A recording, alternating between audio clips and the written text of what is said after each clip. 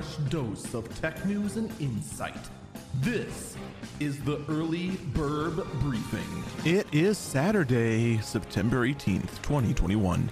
This is the Early Burb Briefing. I'm Eagle Falcon. All right, well, Gamers Nexus and Digital Foundry have both, there's actually a couple others too that weighed in on this, but anyway, we now have detailed reports as to what is the difference between the two PS5 models. For those who don't know, YouTuber Austin Evans found out that there were some differences between currently made PlayStation 5s and PlayStation 5s that came out during launch. He did a teardown video, showed in fact that the new ones are lighter and that there was a significant amount of heatsink missing. Austin then went ahead and took a thermometer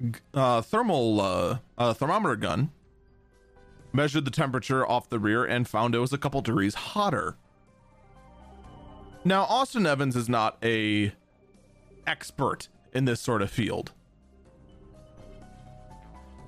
because, well, pretty much what his channel does, a whole lot of unboxings, about a lot of PC building competitions, and that sort of thing. Doesn't really go into the nitty gritty about these sort of tests. Gamers Nexus, on the other hand, does. Now, Austin Evans also got a lot of flack for saying, oh, the new ones are worse. But I mean, he just went with what info he had. I don't blame the guy at all. Well, what it turned out after Gamers Nexus and Digital Foundry did their research is that it's a little hotter sometime in certain components, a little cooler in other components, and in the end, it doesn't matter. It really doesn't. I went on Eagle Eyes on Tech and said I am willing to predict that the new one is probably more efficient just by the basis of where the heat pipes were. And in the end, I was not entirely wrong. But as far as PS5 models go, it really doesn't matter which one you pick.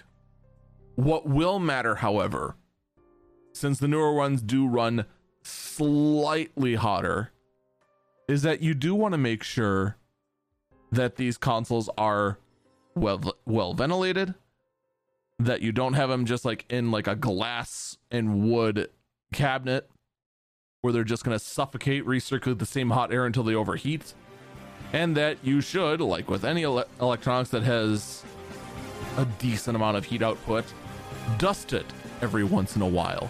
As long as you properly maintain a PS5, whether it's an old model or new model, it's going to be perfectly fine. That is pretty much the end conclusion. That being said, however, this whole thing has shown that, wow, this console design is really, really odd. I still think these heatsink placements just make not a whole lot of logical sense based on where the fan is. That's going to do it for me. Stay safe and stay healthy.